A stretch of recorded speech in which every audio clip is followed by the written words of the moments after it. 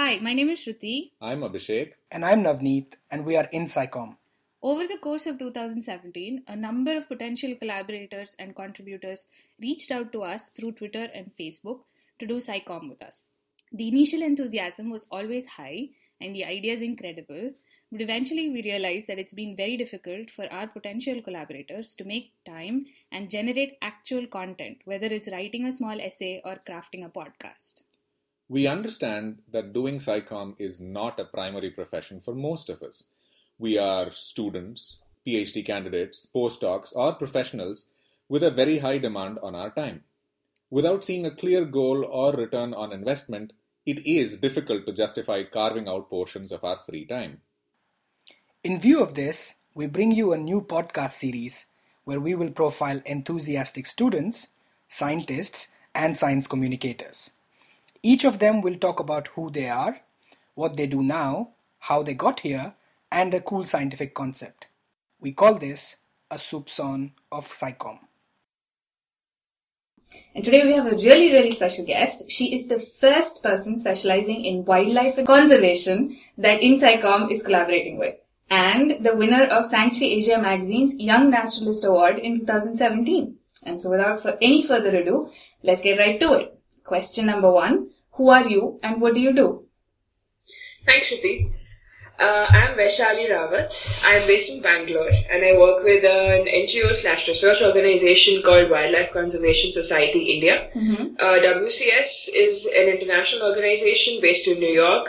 They have programs in over 60 countries and India is one of them. Their aim is to work to conserve wildlife and wild spaces worldwide using conservation science to form logical and rational conservation actions. So I'm not a scientist there, although most of the people who work here are. I work as media manager here.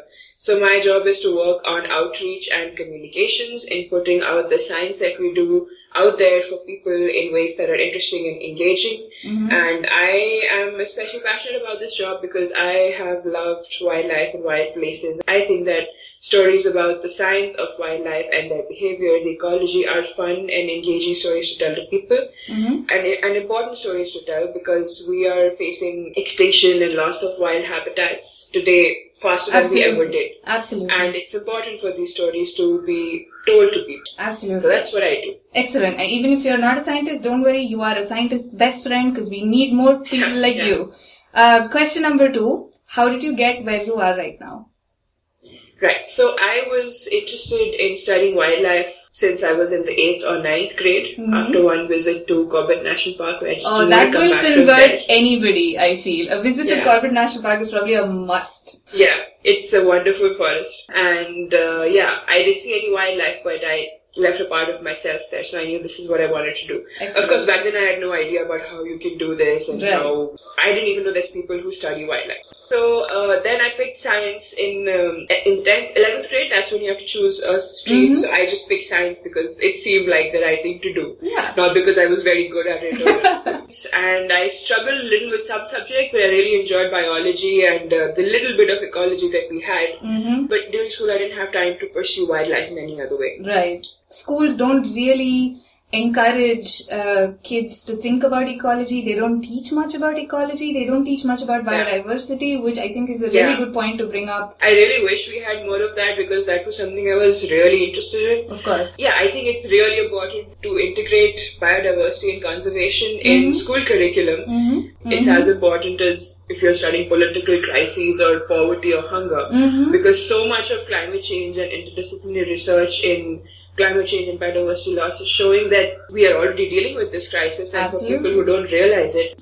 At this time I was just thinking wildlife makes sense to study zoology, I will do it. Not that I saw myself being a scientist, it was just a confusing time. So like it is for all of us, so no judgment there. So back then I started studying zoology. I did it in University of Delhi, Gargi College, because I was based in Gurgaon. Even there we had a small module on ecology, which focused very briefly on wildlife biology. And even, I'm glad the subject was there because I got a little bit insight on what studying ecology is like. Right. But again, it was very little. And by this time I was volunteering with research organizations in of field projects in wildlife because some of them encourage taking volunteers on. Of course. And at this time I started working with a conservation journalist. Her name is Ms. Prerna Bindra. And she's one of the first journalists of India to write about wildlife issues in mainstream media. So I worked with her. I learned a lot about natural resource management. I edited for a journal called Tiger Link, which is a semi-technical journal which collates information about tigers, tiger habitats, illegal trade, science. This was what I was doing during college, apart from studying. So one thing I would really encourage people to do is explore life outside of college while you're in college. Heartily agree there. It leads you down so many roads that you never otherwise would have gotten a chance to go down. Yeah, absolutely. I mean, if I had spent my college time doing not much of other things, I would probably also be thinking that now the next thing I need to do is a master's. Right. And that's what a lot of people do. Right. But I had volunteered enough, I had met enough people by that time during 3 years in college to know that master's is not the only option. So Vaishali brings up a really interesting point here. For the students who are listening to us, it might look like accomplished professionals who are really good in their field right now, always knew what they wanted to do and always knew where they were heading. But in fact, all students, when they are at their bachelor's level, experience the same amount of doubt, of confusion, and this can be partially allayed by actually sitting and thinking a little bit about what exactly excites you, what do you want to do. And Vaishali actually goes ahead to explain very eloquently how she was interested not just in the science but also communicating the science to people. So this is like a really nice side note to say, hey, you don't really have to follow what everybody else is doing around you. You don't really have to do what has always been done. You can always strike it out on your own, and there is always a niche for you. Absolutely. And I did not know what I wanted to do my master's in. I did not see myself being a scientist. Right. I was always interested in communicating science and working on outreach initiatives. Whatever scientific projects I participated in, I always had this question in my mind that, okay, we're collecting data here, but how does this make a difference to conservation if it's just staying in like academia and published journals? So initially, I was a little hesitant about asking these questions because, sometimes ecologists will want to draw a distinction between I'm not an advocate. My job is just to do science. Right. Anything else is like a disservice to science. Right. And that's very brave of you, I must say. I mean, actually calling people out or actually asking questions about where their stand is morally, or ethically, or scientifically even can be a really difficult thing to do. So you ask your questions wisely. Exactly. So, not that I knew what exactly can come out of this, but my effort was to always document whatever I'm doing, whatever the impact of a certain project is. I would read up in it before going about that landscape, that species, try to spin stories around it, and put it out in ways that's interesting for other people and who might not have anything to do with wildlife. Exactly. And as I started writing, I found that people enjoyed reading these stories and found that these stories were actually something they didn't know anything about but still found interesting. If I was writing about endangered landscapes, I would get reactions like, I had no idea we are losing forests so fast. If I wrote about a critically endangered species, I would get responses like, whoa, I had no idea this is happening, it's that bad, is it even going to survive? Wow. And so I was semi-happy that writing is having that kind of impact on people, and that's when I start feeling a little more confident in there is a niche for this kind of work also. If you're not a scientist, if you don't want to be a scientist, that's okay. And I'm not purely a science communicator. My work is always focused more on conservation. Right. And building more public support for conservation. Right. And using science to do that. And Absolutely. that's really exciting. And, it's the best of both worlds that you're combining, and you're actually doing a great job of it. So, like I said before, we totally need more people like you to sort of give people the right information, the right science, and to enable this could go even a step higher and say this could even enable policymakers to make the right decisions. Yeah. It could enable lawmakers to make sure the laws are there to, protect biodiversity, to make sure we don't see many more cases of, species dying out or things going extinct, and stuff like that. So that's really, really great. And finally we just come to the last question, which is, imagine you have the power to go back in time when you were in high school or undergrad. Can you pick and explain one concept to your younger self that you think is the coolest, most important, and most awesome in your field? So difficult question, because I think so many things are cool in this I field. know, but the difficult ones are always for the last. So you have the most time to answer this. So it's kind of a broader concept, not one concept. Mm-hmm. So I really did not like geography when I was a kid, because it was taught in such a boring and drab manner, and the idea was just, this is a map, learn the names on the maps, write them on draw the map. out the rivers, draw out like all the mountain ranges on an empty map of India. Gosh, no offense to my geography teacher, but I mean, sometimes it really was very boring. Yeah, it was. The way it is meant to be taught is so boring and and I mean, it was frustrating because I found maps fascinating. I found different sorts of maps and terrains really interesting to look at. And I did not understand how this was so boring. how they could extract all the joy out of it to make it so dry. I agree with you there, because I think you probably agree with me too, because I was one of those people who, just for fun, I would sit and flip through atlases, or I would, sit and stare at maps. Me too. So I loved looking at maps and terrains, and I wondered exactly the same thing. How can it be so much fun to just sit by myself and look at atlases versus sit in a 30 minutes class with a geography teacher teaching you stuff? Yeah.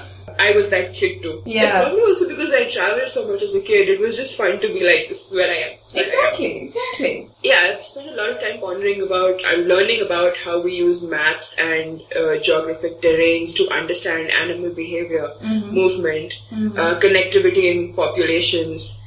Now that I'm learning so much about geography and maps and the application and use of them in conservation science or just ecology, it is really fascinating to know about how animals and wildlife and even plants adapt to live in diverse ecosystems, in diverse kind of biomes worldwide. Because in India we have such an amazing variety of natural landscapes. I'm going to be partial to India because we are Indians. Of course we should be partial to India. Yeah, of course. We are one of the 18 mega diverse countries in the world. We have a staggering variety of natural landscapes. It has tended to be forest-centric because that's how people tend to perceive wilderness. But we have forests, but we have grasslands, coasts, mangroves, deep-sea ecosystems, deserts, and all of these have amazing wildlife that we may not hear about. So I understand that scientists will probably study a specific landscape or a specific animal maybe, or trends in a certain landscape. Right. I think that trying to tell the stories of these forests and wildlife, as well as how rapidly we are losing them. We have very fragmented protected areas in India. While they're stunning and beautiful, they're small and very fragmented all over India. Right. And protected areas are the ones that legally get protection, where there are some legal safeguards on resource extraction and protecting wildlife. So, for example, you would say Kaziranga is a protected area because of the Kaziranga National Park, or say a Corbett Tiger Reserve. And these are the better known ones. There's a lot of protected areas that people don't know about. So, and I have been lucky enough to see a lot of them. And my early ones that I saw were in Uttarakhand. So Corbett Tiger Reserve is the bigger one. But next to it is another one called Ramnagar Forest Division, and several protected areas like Pavalgarh, Nanthor, which are beautiful forests in themselves too. So just it expanded my mind about how I saw forests in India. Right. So I would just like to encourage people to read more about protected areas, unprotected areas, forests, ecosystem services, the staggering variety of wildlife that India has. Absolutely. So I would tell my younger self that if you don't think you're going to spend your life researching one place or one landscape, that's okay.